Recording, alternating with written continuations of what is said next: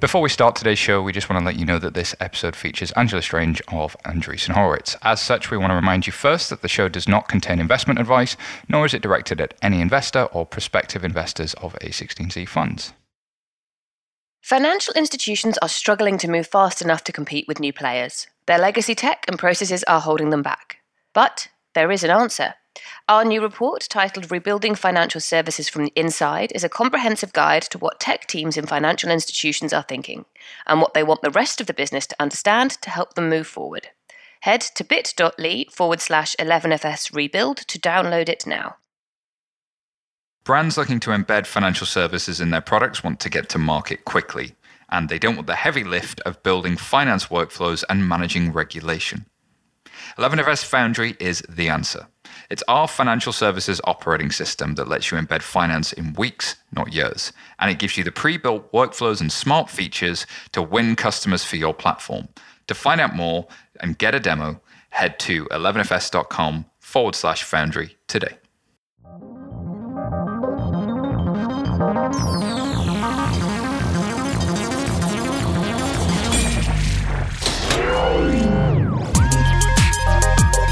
Hello and welcome to Under the Hood, a brand new podcast from 11FS and Synapse. We're lifting the lid on banking infrastructure and taking you deep into the technology that's disrupting traditional models, shaking up the system, and improving the financial lives of customers around the world.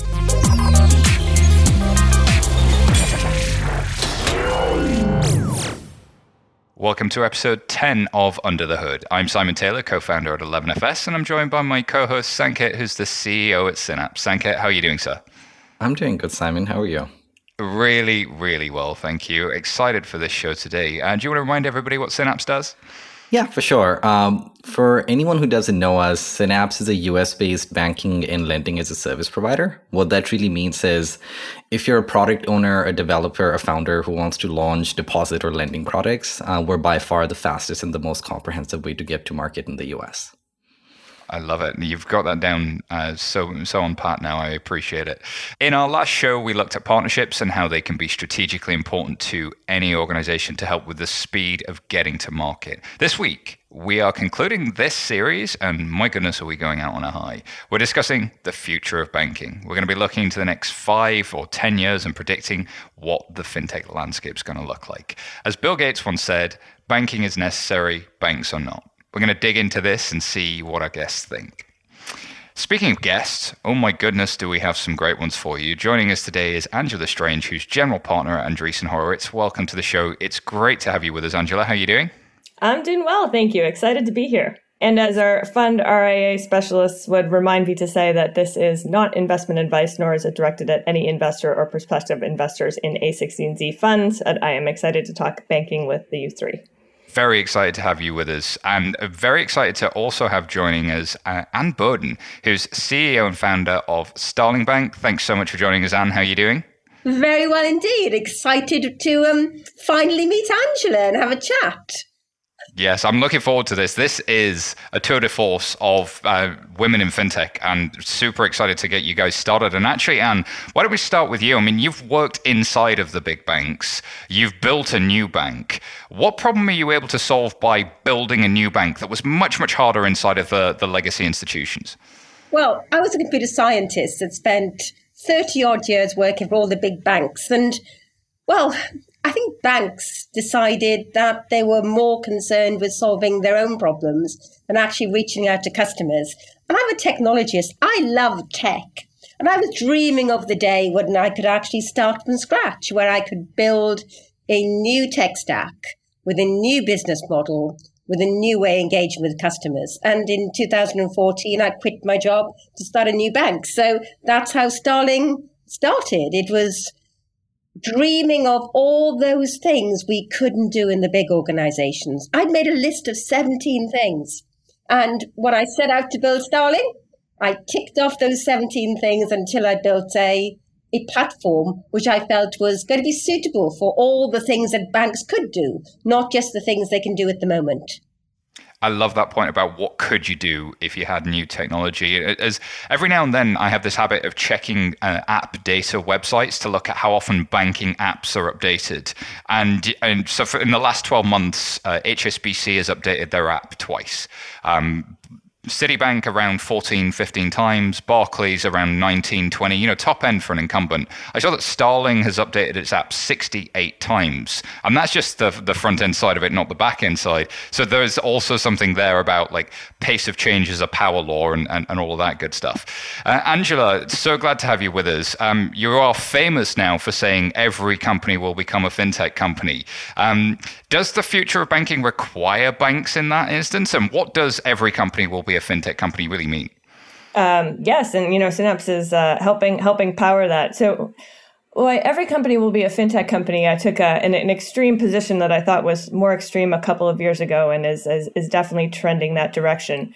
And so, if you think if you're a company like Lyft, you're a ride-sharing company, and that's how most consumers think of Lyft. But if you're a Lyft driver, it could be your primary source of income.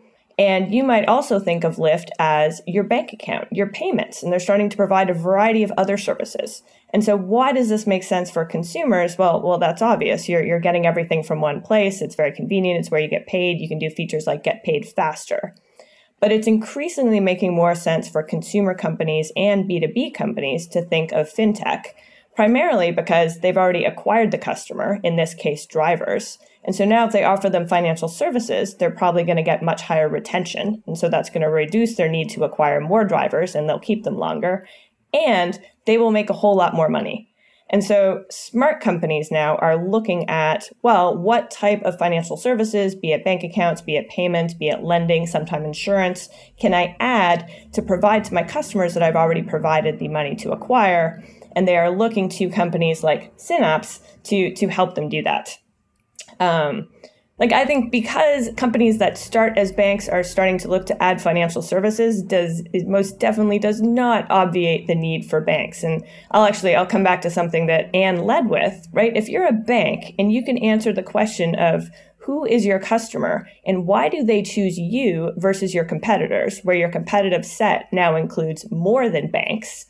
And if you have a good answer to that, like many banks do, many community banks do, many credit unions do, then you're in a very good position in the market.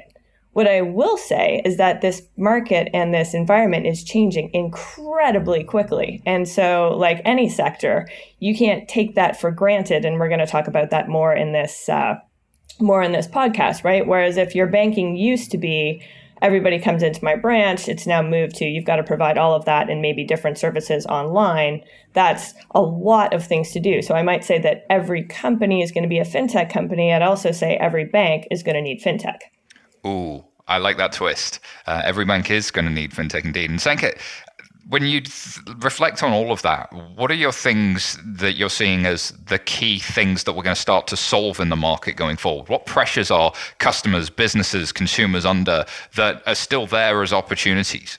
Yeah, I think if we step back just a little bit, what everyone's trying to do is just enable access for everybody in fintech, right? So if you're an end consumer, essentially what every single entity who's trying to solve this problem is trying to do is let's touch everyone across the planet. That's the goal at the end of the day. Now, it turns out to be able to do that, to Angela's point, a brick and mortar model doesn't work as well. So you have to distribute digitally. So that's the first piece.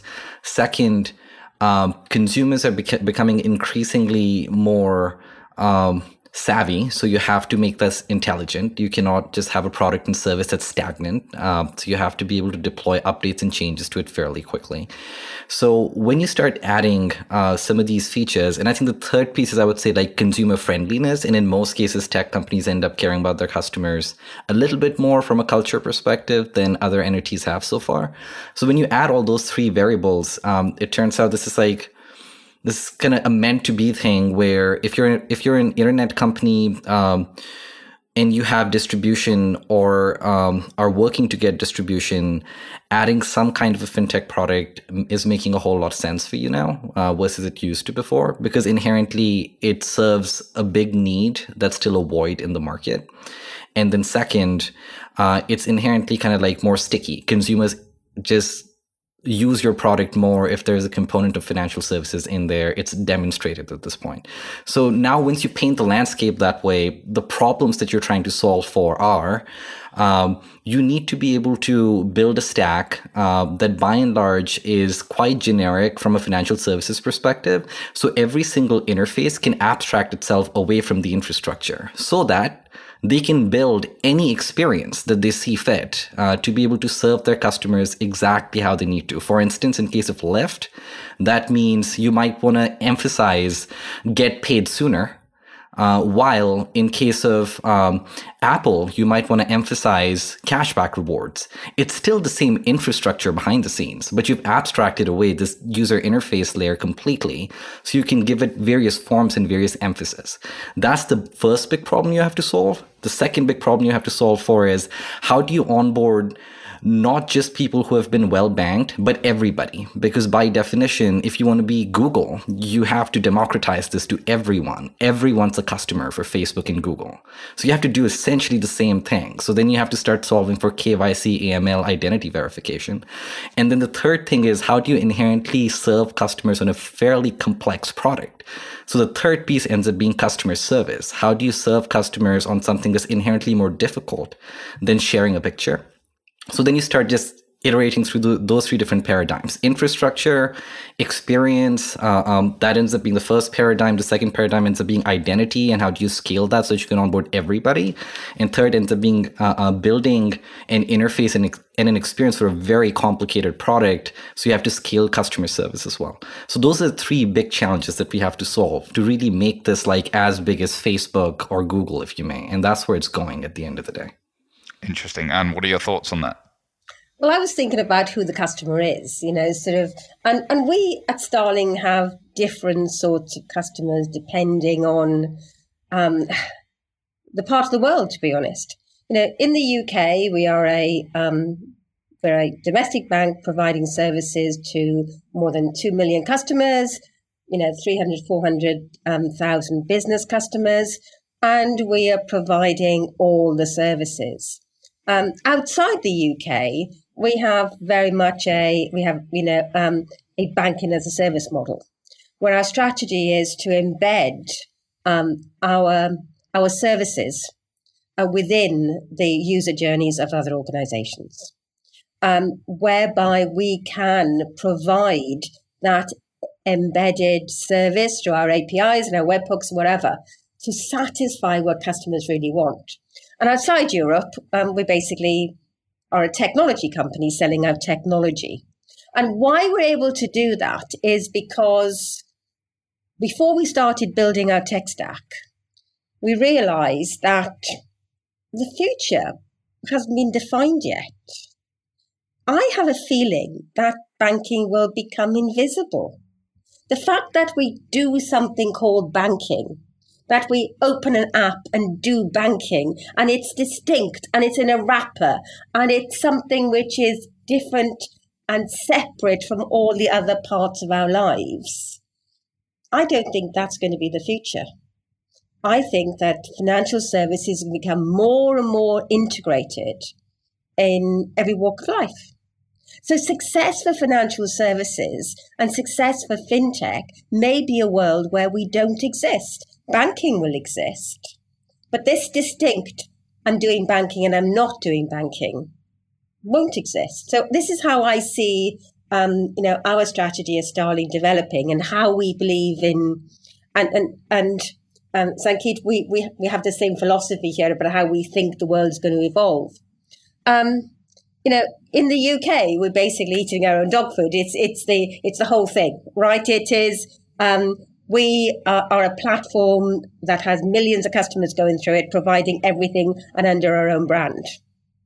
But that is why we need to be able to push and scale our own platform so we can use it outside the UK in lots of other different brands where we power that organization. And I think that is and we've got a number of customers where we use it quite successfully at the moment in the UK. But I think the world is going in that direction. And most people don't actually get it. It's quite a difficult concept to explain. It's a difficult concept to explain to a banker, the fact that they may not actually exist in that form in future years.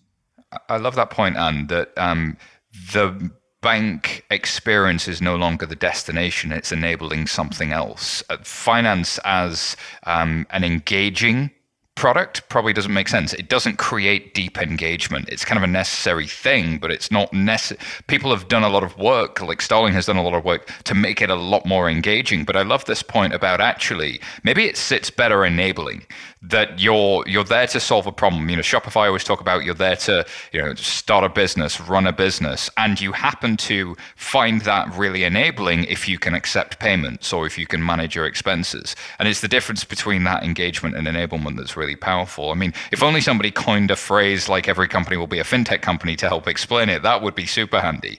But I love on that point, and who's the customer? Angela, who is the customer in the future? Are we broadening that horizon in some way? Well, what I really like about what Anne said, right, is if we think, you can argue when fintech became a term, but when we first really started talking about this years ago, a lot of it was around, it takes you, 18 steps and paper fields and whatever to apply for a loan at a bank. Now you can come online on your mobile phone and do it in 4 fields. And so it was taking super shitty customer experience, making it into a better experience. And not to diminish those, because it's actually very difficult to do from an underwriting, from a data sort of and. But I think what's happening now is there's a big shift in consumer. So that was a big shift in consumer expectations. But now what's driving a lot of this change is just a big shift in how consumers work. And so you think, decades ago, I'd go get my paycheck. It would land in my bank account every couple of weeks, and I would do my banking. Fast forward to today, you think it's like in the US, like a third of the economy considers themselves independent contractors, right? And so things that you would expect that your employer used to do, tax withholdings, expenses, and, they don't do that. Your bank doesn't do that. Who's going to do that, right? And so it's now, to Anne's point, banking services could fit into how you manage your income, your career, and everything into that work. So like the different types of work is very much driving that. It relates to your Shopify point, Simon. You talk to people under 18, 25% of them want to be an influencer.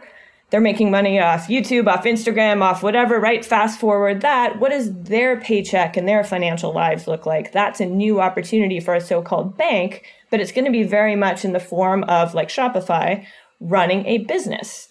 And there's even other types of businesses that have been around for a long time, like landlords that manage a few properties. You talk to them about how they do banking. Like, it's a total mess. And so I think one lens is think through the modern careers of the day and how finances fit around that. And there's probably an operating system that isn't necessarily money-driven that helps you manage. But how does that platform become very sticky, make money, provide more value? It's through banking and financial services. I love those points. Sanket, what are your thoughts? Yeah, I think we all kind of see this by and large the same way. I think who's the customer? It's still the end users, right? Like, it's people who are your customers. But to Angela's point, how people are getting paid and how they're expressing themselves with money is changing a whole lot. So it only makes sense that over time, you kind of like embed something as fundamental as financial services into this, right? Like, it would make a whole lot of sense, in my opinion, at least, and I'm biased, for TikTok to have their own debit card, because they pretty much do payouts on a constant basis. And to Angela's point, there are a lot of influencers that use something like TikTok, and a lot of young people who would want to use that moving forward. Another trend that's fairly similar is like Fortnite, right? Gaming, and people are doing that on a constant basis. So it's becoming more obvious, and kind of like, I think it's just going to happen in the future, is that you're kind of like bringing all these different platform components to these people, no different to how you did with payments, right? Like, payments used to be mailing a check.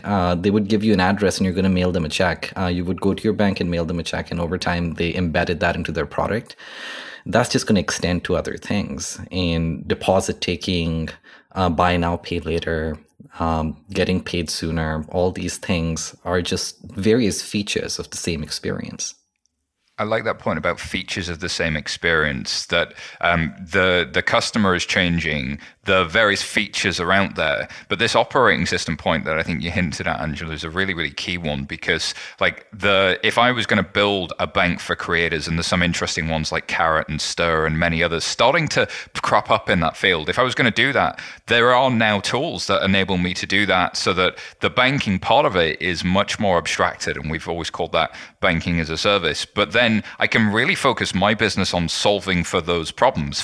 Is it for creators? Am I solving for landlords? Am I solving for, and then you get these niches of either community. So you get niches like First Boulevard and Daylight and Greenwood Bank that are solving for digital communities at distance, people who have a shared affinity to something, but digital community banks. And you also get these problem focused niches that are, landlords and creators and other things that go deeper into that problem space, that provide more value to the customer, and as a result can probably justify a SaaS model or some other pricing mechanism that historically a bank that's a provider of commodity financial products would struggle to. Anne? Yeah, I want to ask Angela a question. Okay, as a VC that's listening to people and analysing the market, I have a wonderful opportunity to ask a question. We see lots of fintechs trying to provide more and more services to their customers. Now, is that in order to provide a seamless service where they're reaching out to see how they can provide this integrated service? Or is it that they trying to find pools of revenue and pools of profitability? And when I look at this market, I'm always questioning why that particular product, why that particular fintech has now decided to move away from the concept of doing one thing and one thing really well to doing more things. Is it because they want profitability, or is it because they want to provide an integrated service? That is a very good question. And if you recall, a few years ago, everybody was talking about the great unbundling of the bank. And the most used graphic in every fintech presentation ever is poor Wells Fargo and their homepage with dozens of startups eating up every single portion, right? So the future is not, I get everything from one bank. It's also not, I have 20 different financial services apps on my home screen. It's probably somewhere in between.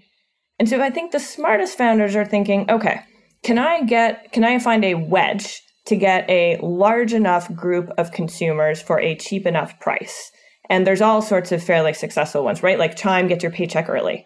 And then they built on that. Robinhood has had a successful wedge, right? And then if I have that wedge, can I monetize the wedge? And I think that's where you're starting to see adding on more services, in that, one, it probably makes sense to rebundle a little bit, but I think it's still a big open question, because we can point to dozens of failure cases of I sell product A, I'm going to cross sell into product B. Like 99% of the time that doesn't work. There are some successful cases. So I think you have to think through, what is a natural product adjacency, and does that make sense? And some of the more successful neobanks have done that well. You can look at Nubank in Brazil, actually, is a very good example of started with a credit card, added a bank account, starting to add investing. And so they're managing to layer these on fairly well. And that's both from a find a bigger pool of customers, keep them longer. And then by nature, if you own more of somebody's financial life, you can monetize them better. But I think what you're pointing to is just the need to, just because you get consumers with one wedge, doesn't mean you can slap 10 more features into your product and that will naturally make sense. Things are going to rebundle in different ways, and that's still very much a work in progress. And one more question. You don't mind answering another question now, Angela? Oh, but then now you're going to get questions back. Okay, this is great. One of the things that I'm very interested in, you must see lots of proposals, lots of ideas for future, concepts. Everything we're doing at the moment tends to be in the same sort of paradigm of where we are at the moment. It's a card, it's a mobile payment, it's somebody processing a direct debit, it's paying a bill. And do we see a world where the whole process and the cadence of paying bills will change? Do we see a world where somebody will be driving their self-driving car and they'll be paying for their fuel, their electricity in micro payments? Do we see a shift to that new world? Because I have a concept. At the moment, everything we do is because we could only do it that way in the 60s, 70s, and 80s, where we had big mainframes and we could process things and we needed 3 days. And this is how we did things. We had an invoice with lots and lots of payments.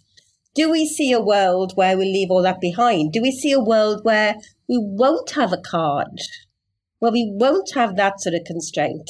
Do you see any of those proposals coming in? And is it the impossible dream?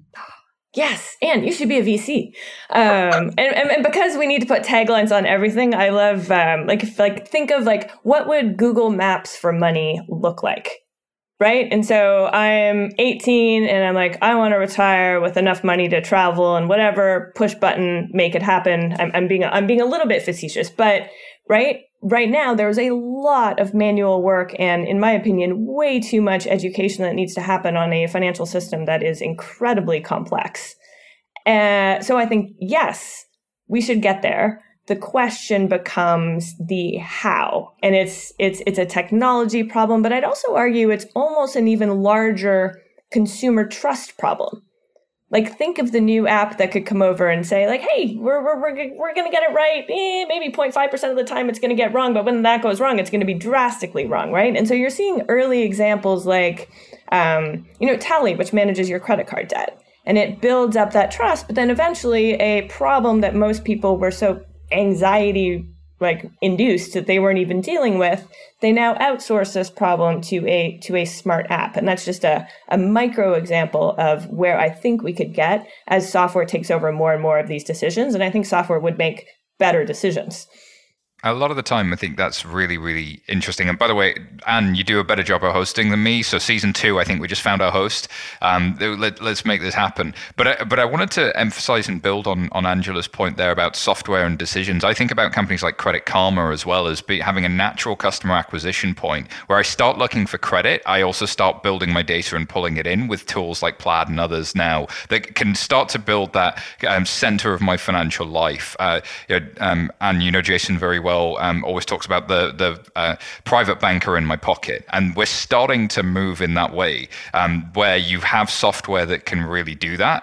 But if you understand the problem spaces, then you can start to put those pieces together. But the how is a great question, and Sanket, I want to come to you with that because this is something that you've been enabling different businesses to do for a while. How do we get there? Is it just the market will inevitably pull us there, or are there things we need to do? And before you answer that, I just want to add this other point. A16Z actually put out a really good slide, I think it was about a week ago, that generally I think there's something like 60% of banks have adopted cloud somewhere, but it's for less than 25% of workloads. So there's just a huge way to go with cloud adoption inside of banks. Is technology a part of what's going to be the how, and which pieces of it would you say are going to get us to the how? Yeah, I think... so one, yes, I think there has to be intentionality. I don't think it would automatically happen. I believe the most important piece in all of this is, could you, in a very elegant way, make the components that build a bank available as protocols, right? So could you make various aspects of banking available as software? And some of it would be managed, some of it would be kind of like self-hosted, and people can change that preference over time.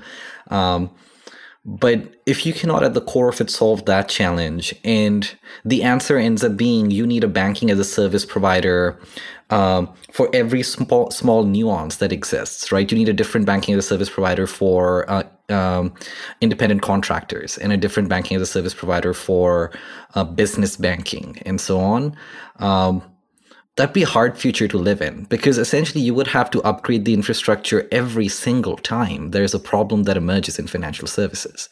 So I think the first thing is, could you intentionally build a general purpose infrastructure that by and large can accommodate, like how I said, like someone sitting in the US all the way down to someone sitting in Syria post-war.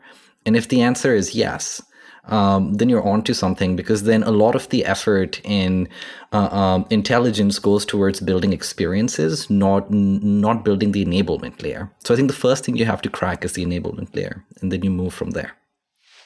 And Anne, you spoke earlier about intentionally abstracting from the infrastructure, I believe, and sort of thinking as a technologist. Like I always look at financial architecture and sort of see that most financial products are largely the same thing with different configuration. As you've moved from consumer into SMB banking, what have you noticed when building out that platform? Do you think Sanket's dream of a platform that can operate everywhere is realistic? I think it's a question of actually thinking in some fundamentally different ways from day one. When we started Starling, I made this list, all the things that we would need to do.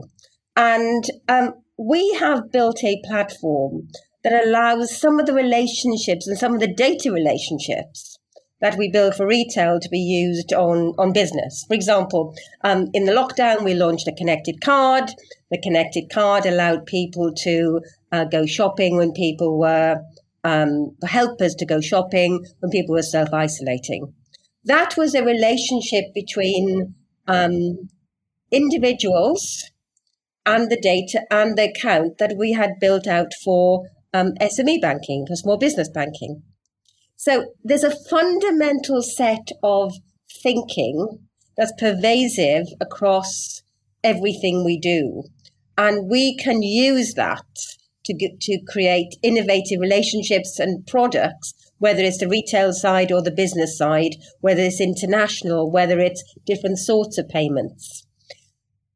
The important thing is that the banks were the first organizations to have technology of any scale back in the 60s and the 70s. And that is their biggest mistake. They haven't been able to leave it behind and start again. And by starting a new bank, you can start again and start thinking differently.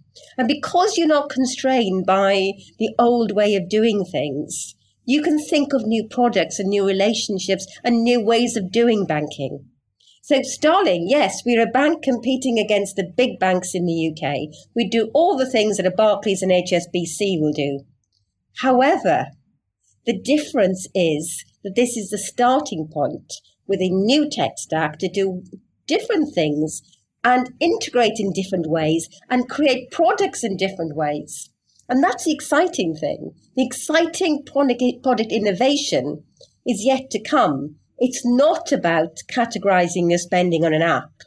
I think banking and how banking weaves its way through user journeys of everything else we do is going to be an exciting thing that actually frees up the financial services industry to provide value and real innovation. It's yet to come. This is all in the future. We haven't done anything yet. Ooh, that sounds like the best movie trailer for the next 5 years in fintech I think I've ever heard. So I'm excited to get into that. But it's probably a good point, Angela, to sort of think about, like, we briefly talked about problem spaces, and I think you mentioned the creator space, and you mentioned the landlord space, and going deeper into those problem spaces. As you reflect on Anne's thoughts there, do you think what are the role these platforms are going to play for these new builders and these new creators, and how do they get the most out of that?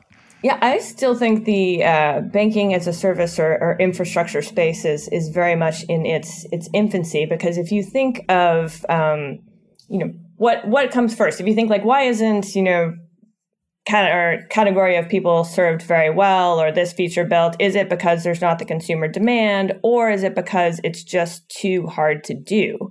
And I think part of the reason we're starting to see an explosion, at least in the US, of everyone adding financial services is because you can run experiments at fairly low cost now, and you can figure out what works.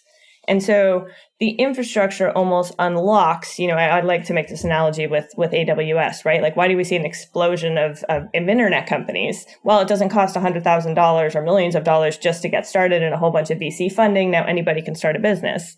Now, with this banking as a service, any company can add different types of financial services. So I think the experimentation that we're seeing is what's going to drive a lot of what Anne is talking about in new and different businesses going on, and addressing new consumers who had previously been underserved. Like to Sanket's point, one of my favorite companies is a company called Propel, which has millions of consumers on food stamps. And they're a banking company, right? And so if you look at, okay, why haven't the banks served this demographic? They're like, well, we have fixed costs per account opened of $10 to $30. What is somebody that makes $30,000 maybe a year going to spend? Like, definitely not enough to cover my fixed costs. Can't bank this consumer. What if you started on modern infrastructure and you had a very clever and cheap way to acquire the consumer by providing a 10x better product? That's a pretty interesting business, and one that we wouldn't have really thought of years ago. And I bet there's many, many more examples of those to come. I love that point that by reducing the cost to serve, the cost of the platform, your cost of acquisition potentially changes, your cost to serve, and your business case completely changes. That's a great point. The other thing is you see people innovating with the data that they have because they have a modern platform. There's a company called Tomorrow Credit, or Tomo Credit, I believe, that does almost a 7-day advance as a marketing gimmick, like $100 is your first line of credit. If you're a thin file, you're new to country, here's $100. And if you pay us back, we'll give you $150. And if you pay us back, we'll give you $200. So you almost build a credit score on this 7-day weekly cycle, because people at the bottom end of the income spectrum are often being paid weekly. So it works on that side. But on the other side, you're also building a model much faster than you would if you were waiting 30 days to learn what was happening, or 12 months or something like that. So this experimentation point is the really, really interesting one, because you've reduced the cost of getting to market. Sanket, what are the challenges to be able to do that more broadly in other spaces that you see? Are we going to, as you look at it from an infrastructure standpoint, what are the biggest challenges? Is it regulation? Is it somewhere else to be able to increase this experimentation and maybe take it more globally? I think to Anne's point, like a lot of the challenge early on was around architecture, right? Like, could you architect this in a way where you could build a general purpose infrastructure? That's a very hard thing to do. Now, from my perspective, a lot of the challenge is around expertise, right? Like how intelligent do you need to be before? How intelligent do you need to be about financial services to say? To be able to launch a financial services product. And I think right now we're kind of like we used to be in like high camp, which is like you have to be fairly intelligent about financial services before you could launch financial services. I think we're in the moderate camp. We have to get the infrastructure to a place where we're at a none to low camp, which means most of the stuff around fraud and risk should just work. It should not be something you have to think about deeply a whole lot. So that's kind of like that's one of the bigger challenges. And then the second big challenge is underwriting, which is how can you onboard somebody who's new to the country, or onboard someone who's not even in the country. So those are kind of like the next big challenges, because again, to Angela's point, that it's like if every company is going to be a fintech company, then the borders have to go away. So you have to be able to onboard people across board, not just in a certain geography. And then how underwriting and risk scales as a function of that is probably like moderate to high, while inside the US is probably at the medium level, and you have to take it to none to low from like a financial literacy perspective for companies. That's probably the next big challenge. Yeah, it's interesting, isn't it? That I love that point about the education side of it, and how much you have to learn is still a high barrier, even if the cost has come right down. And that leads to a point where you're still excluding a lot of things. And I'm thinking about no code versus full on engineering. No code doesn't replace engineering, but it does make engineering like tasks much more accessible to a wider audience. And is there a no compliance and no fraud equivalent of no code that kind of it just takes care of that stuff to the point where it just works. Angela, what are your thoughts? How do you build on what Sanket said? Yeah, one of the things I find interesting / challenging in the infrastructure space, like we'll often say that fintech, like internet companies are default global. Like from an investment point of view, we're not going to invest in the Google for Brazil because Google is the Google for Brazil. But if you look at financial services, right, like the regulation is completely different. Consumer preferences for money are even more different, right? So the largest neobank in the US is not going to be the largest neobank in Brazil. But now we look at the infrastructure side, right? So if we take global internet company that decides they want to add bank accounts, are they now going to have to find a separate infrastructure company? The answer right now is yes.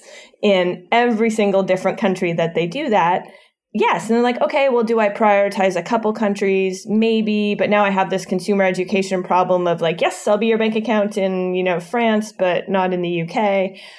So I think that there's still a long way to go there. Or if you want to issue cards, right? Are we going to have a card issuing platform in all sorts of different countries? So Stripe is probably the best example of, an infrastructure company that works very globally. There's lots of others that are trying, but I think that still remains to be seen how it plays out. Or maybe it plays out regionally, right? Like we have the aggregators in the US. There's a bunch of new aggregators starting up in LATAM. I think we're just very, very early days. And because the customer for the infrastructure is changing, i.e. it's any company and many of those are global, it's creating a demand for being able to go to at least fewer providers.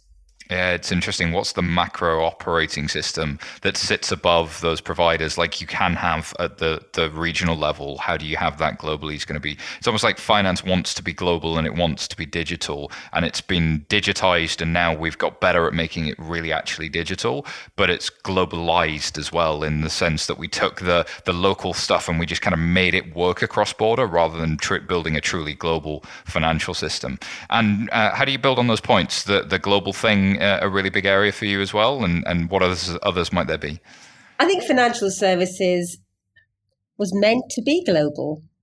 I think that it is one of these industries that has a global rule set, but somehow in implementing those rule sets, we gold plate and we make things more difficult and we create additional boundaries. I think that we're in a world now where it is possible to build a layered infrastructure where we have certain things that pan global, certain things consolidate in order to create industry segmentations or regional segmentations. And above that, you have brands. And it could happen, but you need faith. You need to actually believe it can happen. And what we've had in, my experience starting a bank, most people told me it could never happen. Most people told me in 2014, you couldn't build a bank. People would never trust you. You couldn't build a technology from scratch. You couldn't migrate users. And all that was not true. We did it. So could we create a global infrastructure on which on a global basis we build different propositions for industries and for different regions? Possibly, yes. But you have to have a few people trying to do it. And with these banking as a service models, with people actually going to market and trying to build something that's both profitable and groundbreaking, I think some will break through. I think financial services will be different. I think that Starling will take market share from Barclays. Yes. But I think financial services, the real battle is going to be taking the current infrastructure, the current financial services landscape, and making it very different. And in doing it, the price point's lower, more people can access services, and more people can be part of this world benefiting from these services. It's going to be exciting to see. I love the points made there, Anne. And the thing that immediately came to my mind was the difference between the regional telcos and iOS and the App Store. And actually, as I think about how Shopify looks at its business, it has Shopify Core, and then it has everything that sits around it, and it almost has like an ecosystem that it's built. The infrastructure players that can take that operating system model could be really well placed. And we've seen this model sort of play out, but implementation detail in this space is really, really hard. So we're nearly out of time. So I'm just going to go quickly around the horn and ask everybody, what does banking look like in 5 to 10 years' time in your view? And I think actually, Anne, you gave us a really good view of that there. So I'm going to start with Sanket and then throw to Angela. Sanket, 5 to 10 years' time, what's the biggest change going to be? Everyone has access to high-class financial products. So banking becomes global, and the barrier to entry to be able to launch a financial product is quite low, from risk all the way down to provisioning and user experience. Oh, love that. Angela, how about you? That was very succinct. I swear that wasn't written. So no. Yeah. I think 5 years from now, if you ask people who is your bank, you will still get a lot of people who would say a traditional bank, but you will get easily more than half that will name someone that is either not yet made or not yet built, or is a company that didn't start as a bank. And it will be banking as part of, my suspicion, managing your whole professional life. So it's this operating system. However you make your money, I think that is going to be the layer that becomes much more of your bank. Anne, last thoughts on 5 to 10 years' time? I think for the future, we will probably recognize the financial services landscape in 5 years' time. But wouldn't it be absolutely wonderful if it had really transformed and far more people could benefit from cost-effective financial services? For the vast majority of the world are not having these services at present because they're too expensive. But in 5 years' time, will you have got there? Probably not. But perhaps in 10 years, that could be a wonderful future. Wouldn't we love to see that? Well, that is a great place to finish this episode and indeed Series 1 of Under the Hood. So thank you so much, everybody, for joining us. Angela, where can people find out more about you and what you get up to? Definitely. You can come to, I like to write a lot on the A16Z website, but on Twitter, and then my email is angela@a16z.com, and I am always excited to hear from fintech entrepreneurs. Anne? On Twitter, Anne Boden, ANNEBODEN, and of course at starlingbank.com. Fantastic. Sanket? Yeah, you can learn more about Synapse at synapsefi.com. Same name, Synapse FI, on LinkedIn or Twitter. If you want to personally get in touch with me, it's just my first name on LinkedIn or Twitter as well. Fantastic. Alrighty, you can find me on @SYTaylor on Twitter, or look out for 11fs.com. You'll see us all there. As we conclude Season 1 of Under the Hood, please tell your friends and colleagues about it. Spread the word, pass the pod along. And if you love the show, please remember to leave us a review and let us know.